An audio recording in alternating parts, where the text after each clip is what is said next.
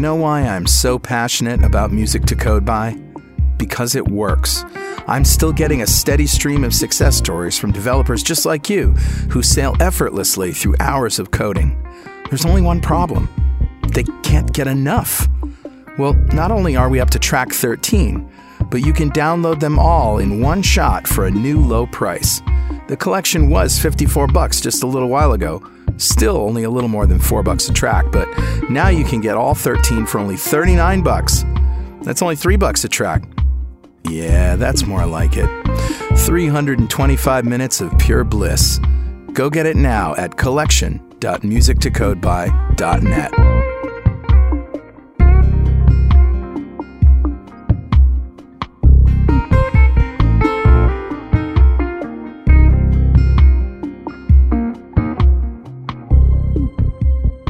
.NET Rocks, episode 1339, with guest Joseph Woodward. Recorded Friday, July 22nd, 2016.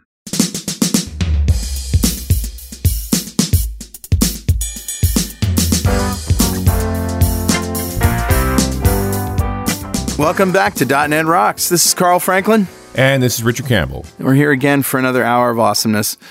And what can I tell you, my friend? Did I tell you I had Joel Hewlin and his family over for dinner? Well, yes, you did. And I saw your 360-degree camera shot. That was really cool. Yeah, that was right at the end of the night, and they finally noticed I had a HoloLens stuffed in the corner, so everybody got to turn on the HoloLens. That's a lot of fun. I think their littlest one was wearing it when we took the 360 photo. Yes, yeah. Good stuff. 5 kids, you know, and thanks, Joel and Shauna, for taking one for the team and making some smart babies.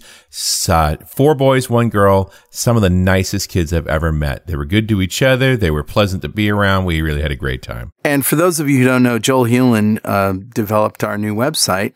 He was one of our guys at AppVNext, and I say was because he moved on. He was hired off by one of our clients. And just a great developer and one of those guys that comes along once in a while who you just is impressive. Yep, and was on this big road trip with his family.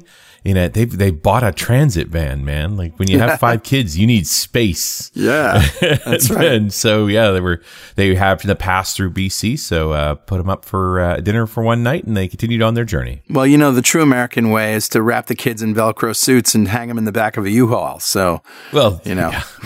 Well, that transit van's big enough. He could stack them like cordwood on the roof rack, no problem. Oh, it's wonderful. Joseph Woodward is here. We're going to be talking to him in just a few minutes. But first, let's talk about something that I found this week for Better Know a Framework. Awesome. All right, man. What do you got? Well, let me tell you the gist of it. It's Just Run. Just Run is a site for running. Oh, no. Yeah. No, are you punning? You're punning. Already. I'm reaching. Yeah. Puns in the morning. Just Run is a site for running, creating, and updating GitHub gists. With Just Run, you can easily share gists on Stack Overflow, which is really a huge feature. And gists, if you don't know, are little snippets of code that you can share anonymously even on GitHub. So it's at gist.run. How's that for easy? And also, of course, 1339.pwop.me. Awesome, dude. I did not know about this. That is really neat. That's cool stuff. Cool. Who's talking to us, my friend? Grabbed a comment off of show 1273, the one we did back in March with John Papa talking about Angular 2. Angular 2. Angular 2. And the comment comes also from a John who says, I think using the right library or tool for the job is important, as the commenter suggested. This was a comment on 1273. Right. If your page is just some static information, then the static page is good. If you'd like your page to be a little more seamless, but it doesn't warrant making a full-blown spa, then something like Intercooler could be useful. Granted, I wish it didn't rely on jQuery. I don't know why we got to hate jQuery quite so much. I don't know. Or just plain vanilla JS. If you need a little more interaction, then use a small library like Mithril, which packs a lot more power in a small framework. If you're creating a complex app, then use frameworks that are built for complexity, like Angular or React, and so on. There is nothing worse than going to a simple website and having to wait for it to download, or being on a slow phone and waiting for download, even with decent internet speed, or if you're reaching an international audience and waiting for all sorts of who knows what's going to happen when you can just go to their page. Yeah. Not everything is a nail, and not every website should be treated like a nail. Mm-hmm. This is, more of the debate around just how much framework do you need. And I appreciate that guys like Chris Love exist. In fact, so does John, because he goes on to say, I read Chris Love's book, and I have to say I enjoy his passion, but it seems like it would be really difficult to write a vanilla JS app and have to think about every kind of browser. So I'm glad frameworks exist, but we can still try and keep them on a diet. Well, I don't know. If you stick to certain things, it's just going to work. Like, I wrote the new admin in vanilla JS, and it works great on every browser I've thrown at it. And, it's basically just simple stuff, right? Simple DOM stuff. And just with the current browser, it just doesn't seem to matter anymore. It's the backward compatibility thing. If we had to make that thing run on IE6, for example, we'd probably have more problems. Yeah, but I just don't care about that because it's just you, me, and a few other people that use it. Yeah, none of us are going to do that. Right. Maybe I'll start editing. I'll start editing shows on an iPad just to annoy you. I think that'd be awesome. Actually, I'd love to find out what needs to be, changed to support that. In fact, I have an iPad in Safari. Yeah, I have an iPad here. I'll try it myself. Very cool. Good idea. Well, yeah, because we do this in our keynote, right? It works great as long as you're running Chrome. Right. Everything works great when you run in Chrome. Just don't run in Safari and you'll be fine. Yeah. Everything's fine. Just don't do that. Why would you do that? I don't ever do that. Yep, that's the problem, right? It's just all our reflexes are such that we are naturally creating a monopoly. Right. Although people are getting frustrated with Chrome too. It is getting bulky and fussy, and there's too many. And you get to this place of I'm looking at mine right now. Too many plugins. I got to turn some of these things off. Mm-hmm.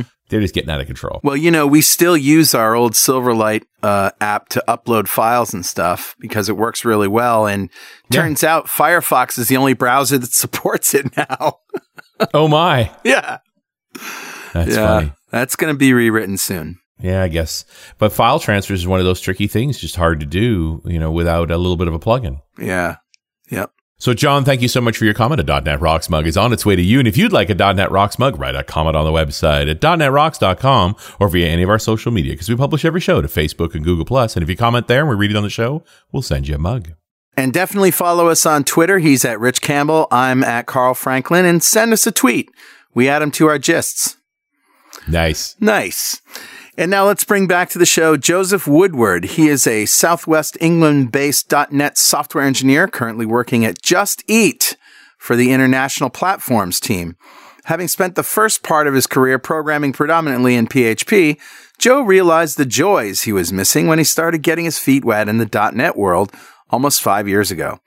Outside of work, Joe is an active member of the .NET community and helps organize the .NET Southwest user group.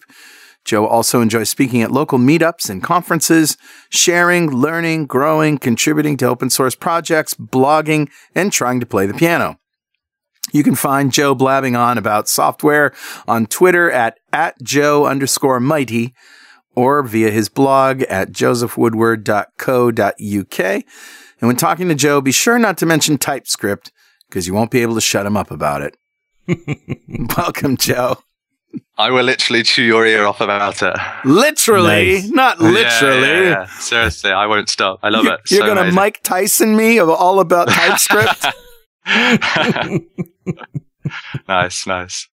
That show we did with you back in December talking about Studio 2015 shortcuts, one of the most commented shows ever. I think there's over 50 comments on that show. Yeah. Yeah, I noticed. I was actually really, really happy with that. I was quite pleasantly surprised, to be fair. Well, it's we're all in Studio. We just forget what's in there. Yeah. This is a thing, I suppose, is one of those shows that kind of caters to a lot of people. Depending, it's not specific to web developers. It's anybody in Visual Studio, really, isn't it? Yeah, really. Cross-cutting concern. Or even not in Visual Studio. I mean, there's a lot of people that are listening that don't even use it. Yeah, that's very true, actually. But no, it was a pleasant surprise. I was really glad to see it had such a good reception. Yeah. Don't worry, that won't happen again. Cheers. Shall I just go now? Because now we're talking about Angular 2 CLI. Whoop, whoop. Yeah, whoop, whoop.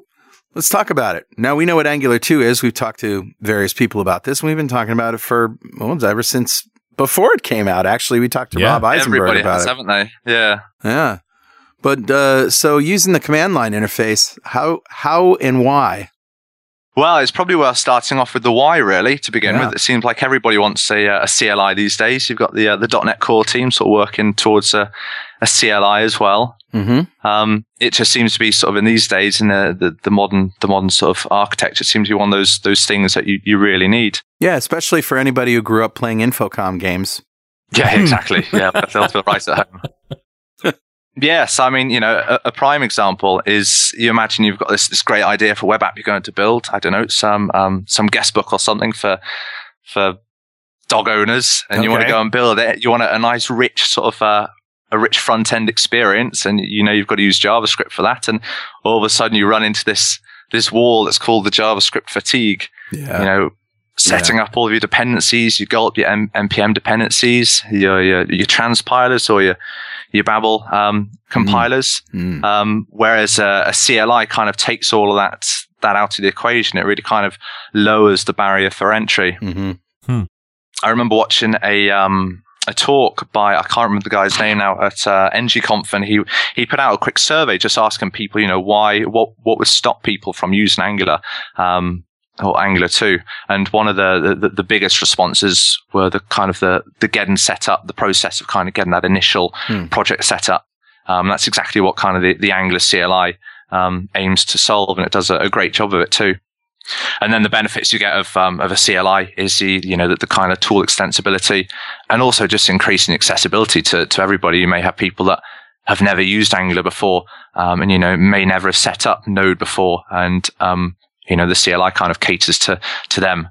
I wonder if there's resistance from people who think that even if I'm using a CLI, I'm still going to get fatigued just with all the details of the stuff that I have to know about what this thing is doing and where it's putting stuff and what tools I'm getting and all of that. Yeah, I think so. I mean, it definitely doesn't take that away from the equation. I think the thing to remember though is it stops that massive headache. It allows you to go from sort of zero, from nothing to something in a very short period of time, something that follows the style guides, the best practices, and it kind of paves the way there to kind of, try and help you fall into that pit of success that developers want to fall into when using these tools. They don't want to spend ages wrestling with the tooling, especially before they've managed to get anything working. Yeah, that's right.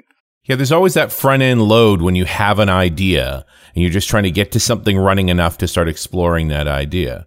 Yeah, definitely. Yeah. And a CLI kind of goes a long way to help you kind of get that prototype up and running. I mean, this Studio we started talking about Studio. Studio was always good at this.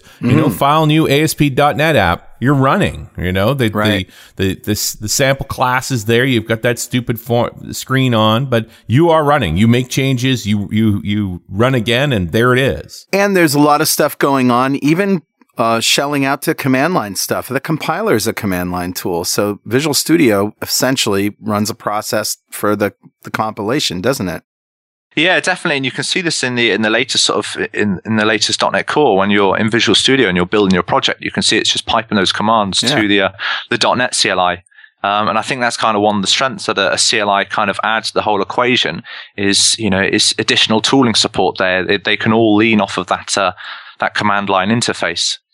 So yeah, it's really interesting to see that kind of that move, and also that happening in Visual Studio. The commands that are being run against the .NET CLI are becoming very transparent. Well, because my argument had always been for a CLI is so that you can script it. Yes, definitely. So the fact that I kind of like the idea that you put a GUI over top that just shows you what commands it would have that you could have written to just script it. Mm. Yeah, definitely. Yeah, that transparency I think ultimately helps, doesn't it? And then, also having that added ability to be able to pipe commands into the CLI helps with things like your deployment pipeline and things like that. It stops you from having to write any additional, tooling around that. It's kind of just, it's there out of the box.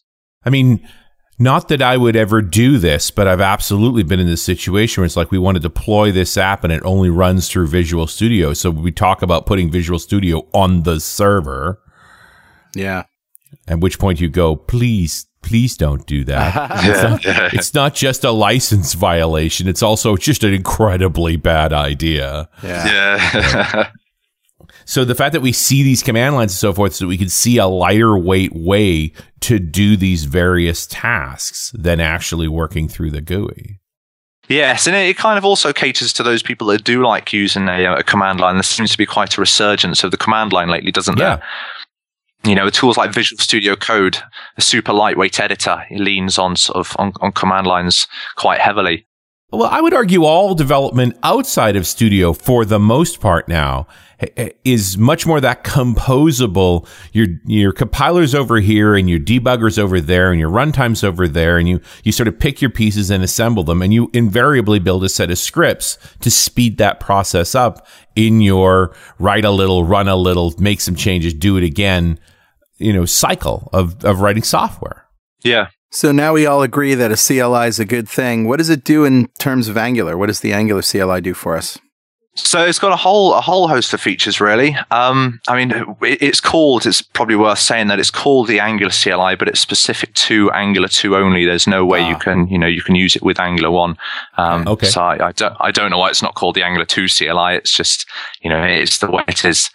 But yeah, in terms of the features, you've got all your basic features there, from being able to generate a new project. Again, kind of reducing that barrier to entry. And those projects are based off of the latest style guides, the style guides that John Papa has been working towards, and kind of encourages that best practice from the get-go, and also creates all of your base unit tests. I mean, I'm certainly guilty when it comes to unit tests in JavaScript, as I imagine a lot of people are. Sure. It's certainly not as nice as it is in the in the sort of the .NET world. So the fact that it kind of gets you going on those is great, and on top of that as well, it sets you up with all the kind of the base structure for end-to-end tests. So you've really got no excuse not to be testing your application. Yeah, you're definitely heading down that path. I just think it's kind of odd. My automatic reflex when you tell me this is CLI for Angular is like, I'm sorry, isn't that a client library? Why does it need a command line? I suppose why not, though? I mean, ultimately you're developing in it, aren't you? Yeah. You can't leave all that down to the transpilation and the building of the components, all down to the user. I mean, ultimately these, some of these applications that are becoming sort of very, very client rich, and you need some way to be able to manage that. But if I said to you, I have a JavaScript CLI, what's the point of that? I mean, maybe it's because there's more configuration and things like that with Angular, huh? It depends what you mean by a JavaScript CLI, doesn't it? I mean, you look at Node and NPM, and that's effectively a JavaScript based, yeah. Well, that's like a REPL though, right?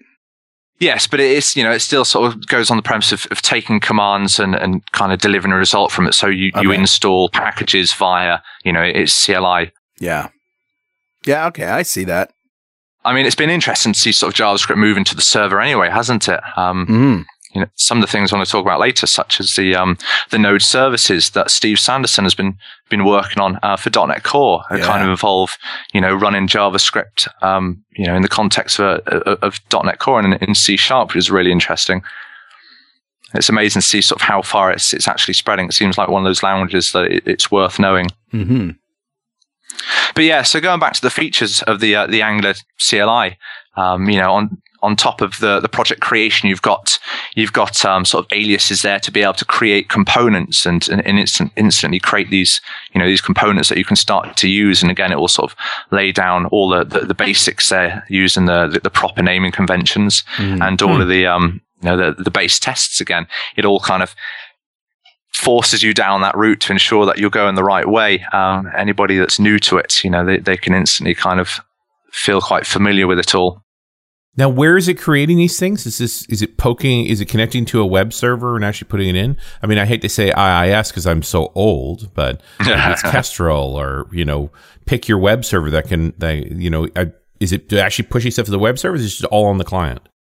No, so it's all on the client. So as it's on the developer's machine. So as you're actually developing it, you're building your guest book for dog owners, and all of a sudden you want to start adding another page in there. So instead of having to go into your editor and start sort of right-clicking, creating new components, ensuring they're following the proper style guides, and creating all the necessary tests, you can simply run an ng generate component followed by the component name, and it will automatically generate all of that for you. And it saves you, a good 5 minutes of extra work when you start to include, forgetting to, sort of add certain files or misspelling certain API calls. It just, ultimately kind of increases the speed of creating some of these components. And it doesn't go for just components. It's also directives, and the services can also be created through it. Right. So is that with the generate command that does most of this stuff? Yeah, that's right. So you've got the ng generate, and they do have aliases. So if you want to speed up, you can just type ng space g and then component and then your component name. And the same goes for a lot of the other commands. Mm-hmm.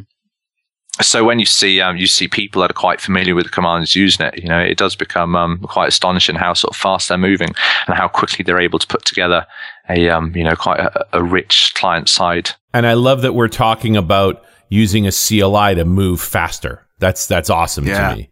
Yep. But I get why that's true, because I have right-clicked my way through this stuff in Studio. This takes time. Mm-hmm. It does, definitely, doesn't it? Yeah.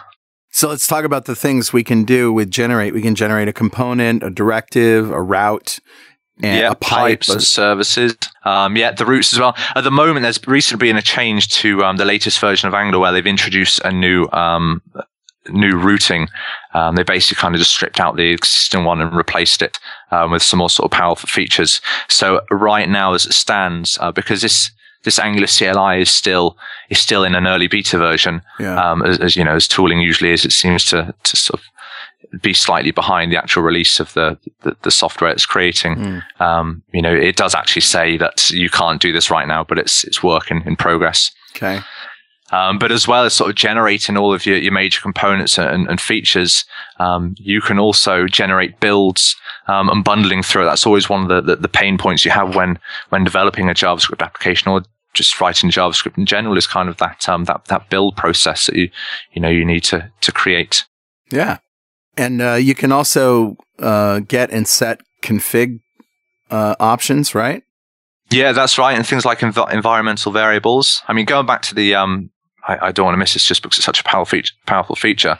But going back to the build and the bundling, one of the great features about the API design of Angular 2 and its use of sort of ES 2015 modules is its ability to highly optimize the final sort of minified payload. When you run sort of the ng-build -prod command, it essentially kind of looks at your code base, analyzes your code base, and does a whole bunch of tree shaking. And what I mean by tree shaking is it will basically just remove anything that you're not using. So whereas before with some frameworks you kind of import them wholesale, with Angular 2 you've got this ability for the build tool to shake out all of those files and those classes that you're not actually using. Maybe sort of directives that you're not using. And create this sort of really optimized final output. And certainly the Angular 2 team have been talking about the size they've been able to get a basic Hello World app down to the size of sort of 50 kilobytes after minification and gzipping, which has been quite impressive. Yeah. Nice. Yeah, it's just all these things, when you start to read about them, you start to think, well, that's actually quite powerful, especially when the Angular 2 team at ngconf were talking about how they consider Angular 2 being more of a platform than a framework. They're going after that kind of that reach across sort of mobile devices, websites, and you look at the success of things like Electron. It's kind of ideal for those situations as well. Yeah. Especially when you take into consideration Visual Studio Code is an Electron application. So it also integrates with some tools like Codalizer, right? The Codalizer linter. Yes, that's right. Yeah, so you can also do linting as well, which the fact you've got TypeScript in there will save you a lot of hassle. TypeScript is great for catching some of those those potential errors, especially in kind of the later versions of TypeScript. What is a linter anyway? So a linter basically is just a way of analyzing the code for potential errors. With JavaScript, it's a bit of a funny language in the way it's in some of its implementations, and it can sometimes be quite error prone, as can most languages, but especially JavaScript. So linting kind of helps prevent those silly errors that you don't necessarily see at first until they turn around and bite you on the ass. Mm-hmm. But as a huge TypeScript fan, if you're using TypeScript, which Angular 2 is built in, then out of the box you're going to get a lot of that that protection that you get. Let's call it linting. You're going to get that linting. Yeah. Fair enough. Yeah. And I'm not even going to do a joke about lint. Just trust me on this. I will not joke about lint. Believe me. How's that working out for you?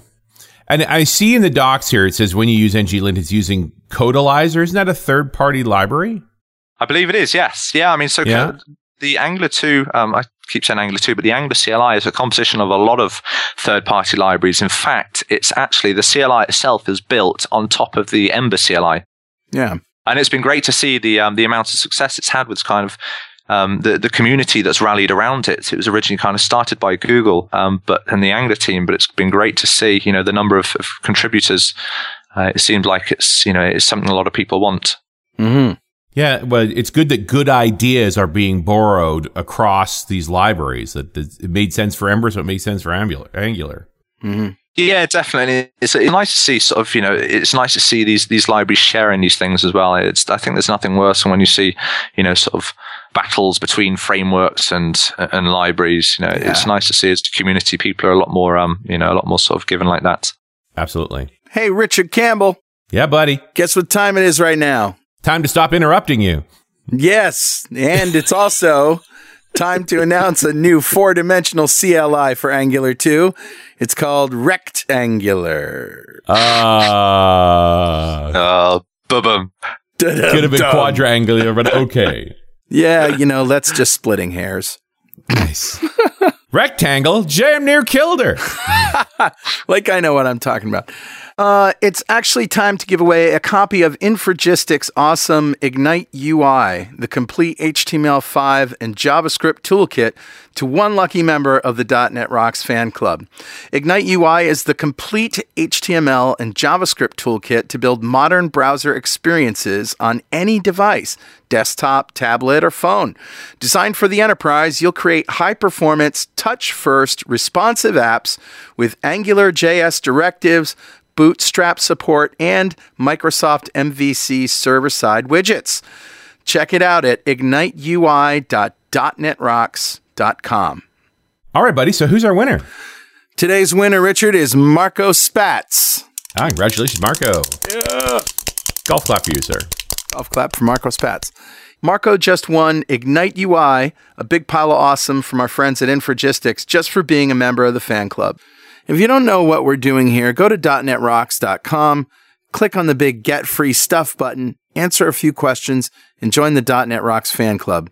We have thousands of members all over the world, and every show we like to give away stuff from our sponsors. And every December, we give away a $5,000 technology shopping spree to one lucky member of the .NET Rocks fan club, but you got to sign up to win. And we also like to ask our guests, Joseph, if you had $5,000 to spend on technology, what would you buy?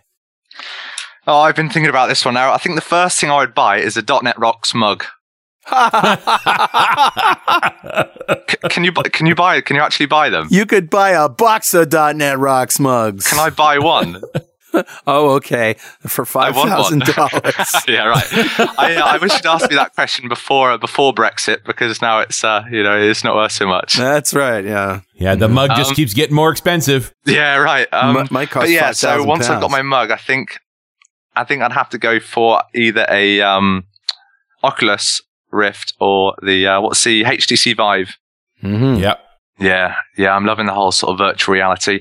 Last time I was on the show, it was a HoloLens, and I had the sort of pleasure of being able to use a HoloLens not so long ago, and they're amazing. But yeah, I think this time around I'd have to go with the virtual reality rather than augmented reality.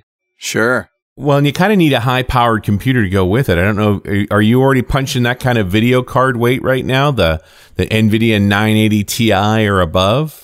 I wish. I've got 2 children and a mortgage. So we're going to spend the rest of that money on the computer it takes to run it. Yeah, exactly. And then some, they're not cheap, those PCs, if you want to get the higher spec ones. Yeah. Yeah. I mean, heck, the sort of the Oculus Rift and the Vive aren't cheap either, but no. I think I'd have to do it. We complain about the whole HoloLens is $3,000 US, but it's like, listen, man, the Oculus may be $800, but you need about $3,000 worth of computer to make that Oculus work. Yep. Yeah, definitely. It's funny though. You use the Oculus, and it's amazing and whatnot. It's absolutely fantastic. But then you try the HoloLens on, and it's easily just it just blows it out of the water. In my opinion, I was so impressed when I tried it a few months ago. Mm-hmm. It's such a different product. It's a different. There are relatively few things I end up running the battery down on because I got distracted playing with it, right? But the HoloLens is one of them, where you just all of a sudden you realize hours have gone by. Yeah. Yeah, it's just really exciting, isn't it? This whole sort of virtual reality and augmented reality future. I can't wait. It's such a great time to be alive to see all this amazing technology sort of, on its way. Yeah, I've come to the conclusion that the HoloLens concept, the augmented reality visor, is compelling enough that this will be the thing that will push us past the glass hole threshold. Yeah, I agree. Right. People wore the Google Glass and got harassed about it and stopped wearing it. And it's not that you're not going to get harassed about it; it's that you're not going to care. Who was the first one who harassed you, Richard?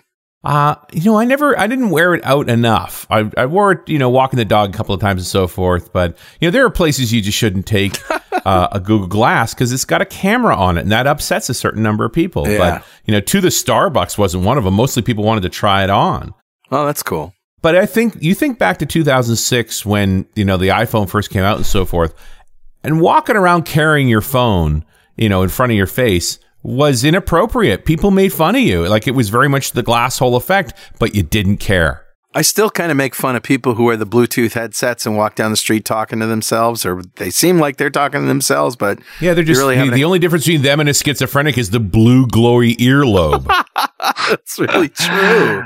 Now everybody's walking around with a phone in front of themselves with the release of Pokemon Go. Yeah. Oh my God. It's insane. Oh my God, you guys, I saw this thing on, Kelly showed this to me, a press conference. I don't know if it was a senator or some state thing or government, whatever, but he was reading, a statement for the press, and there's all these people there, and there's a reporter in the front, and you can't see him, but the guy giving the press conference looks down at him mid-sentence and says, "You're using Pokemon, aren't you?"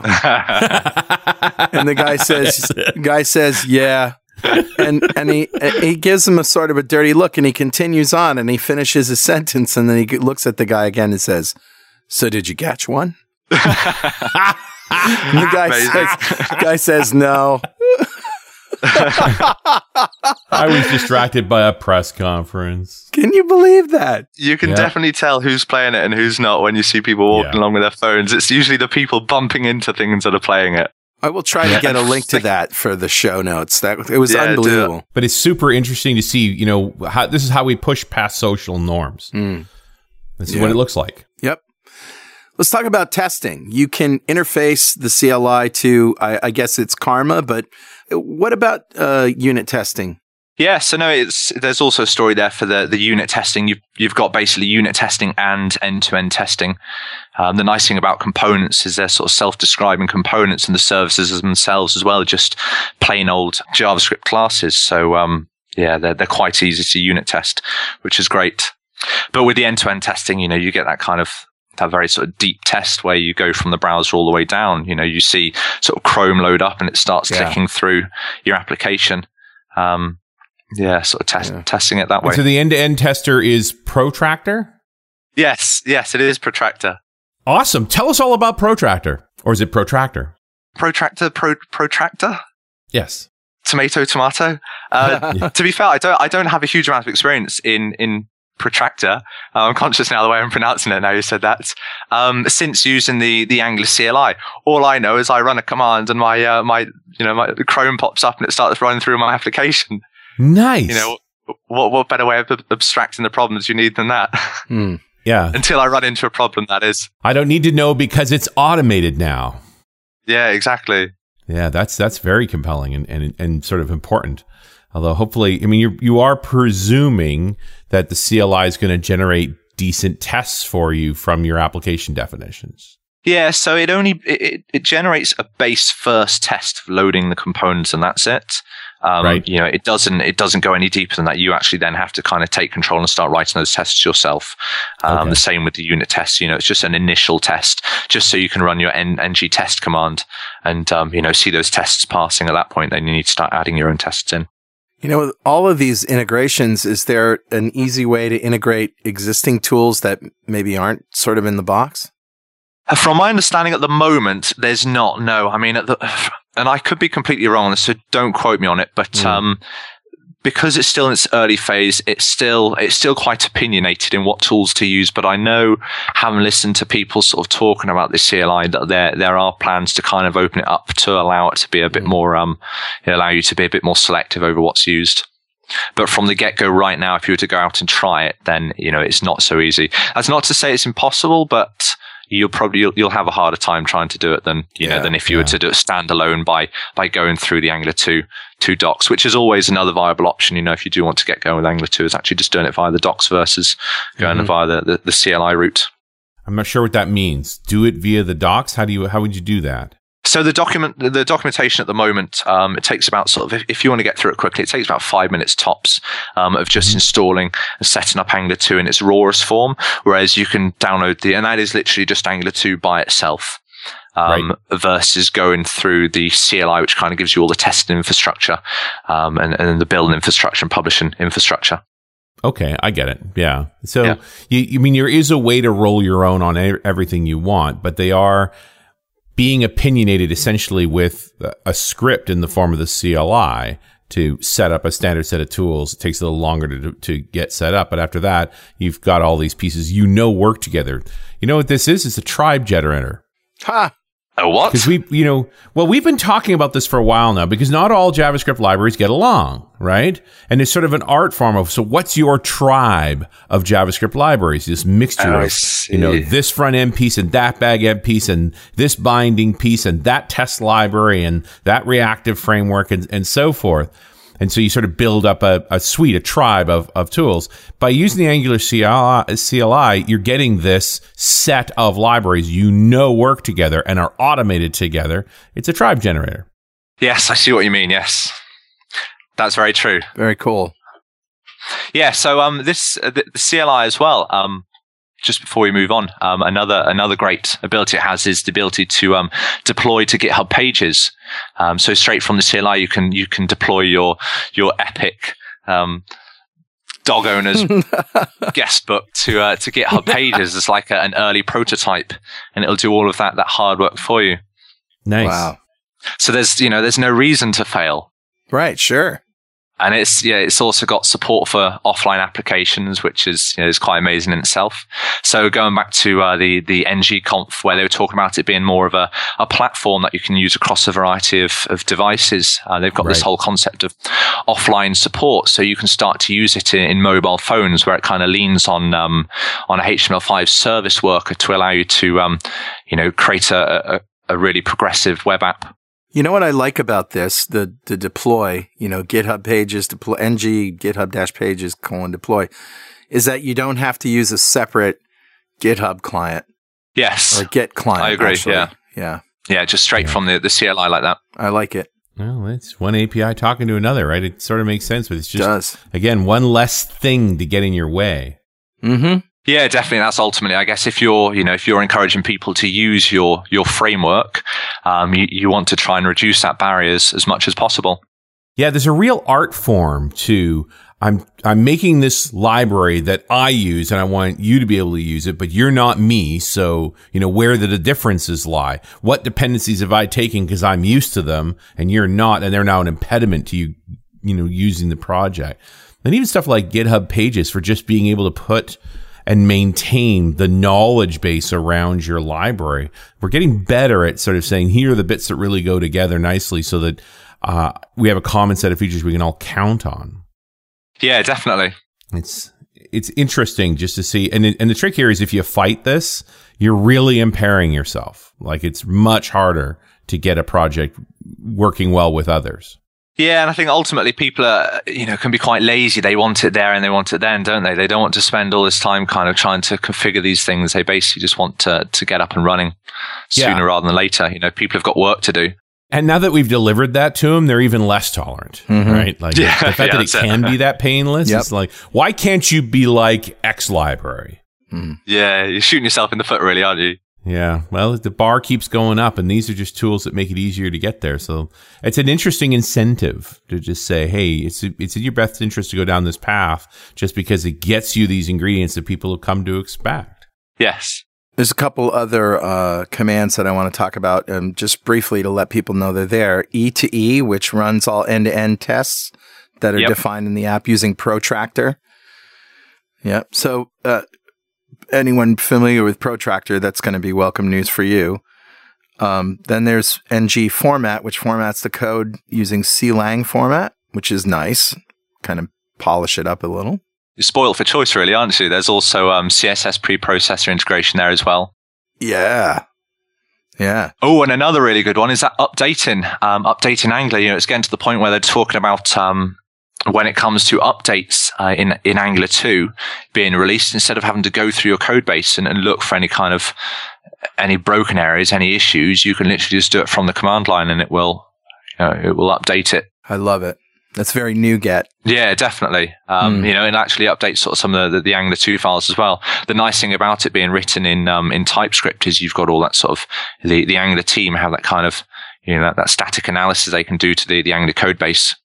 By the way, I don't know, this is a little known fact, but every time I say the word NuGet on .NET Rocks, Jeffrey Fritz tweets.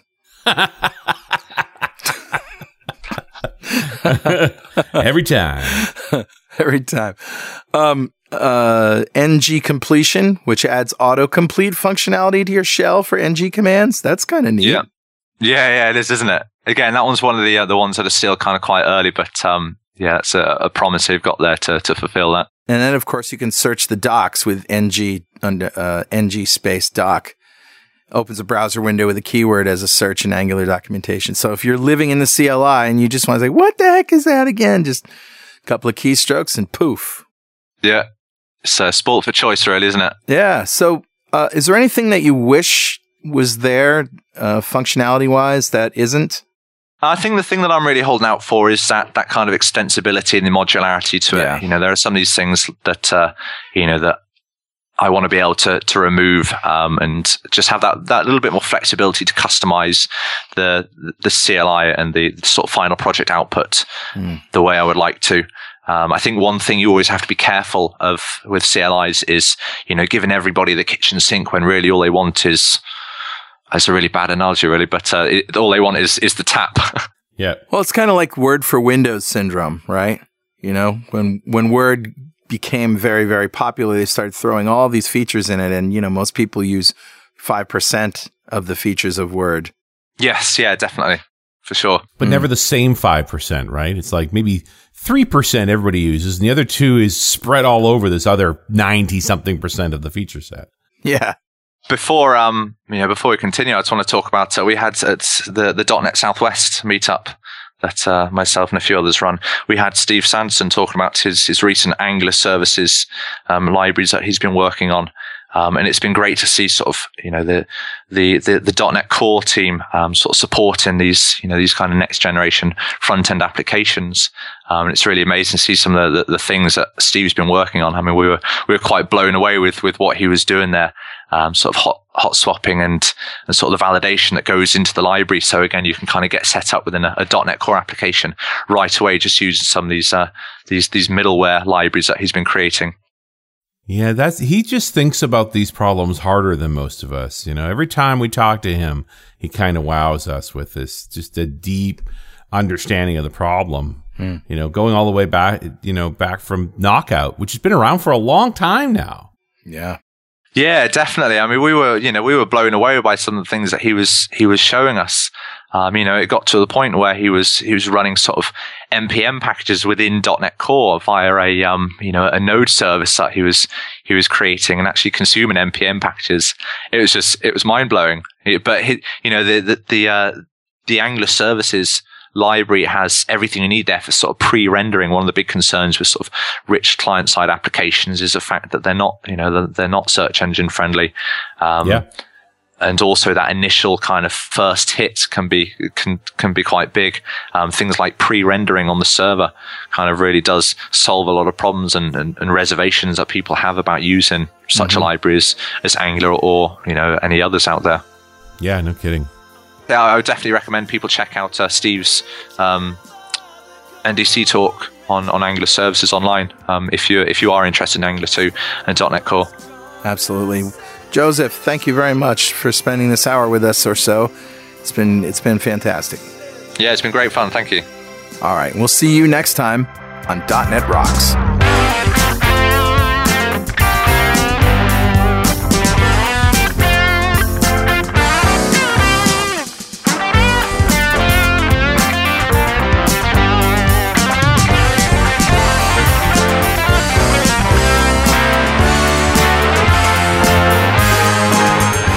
.NET Rocks is brought to you by Franklin's Net and produced by Pwop Studios, a full-service audio, video, and post-production facility located physically in New London, Connecticut, and, of course, in the cloud.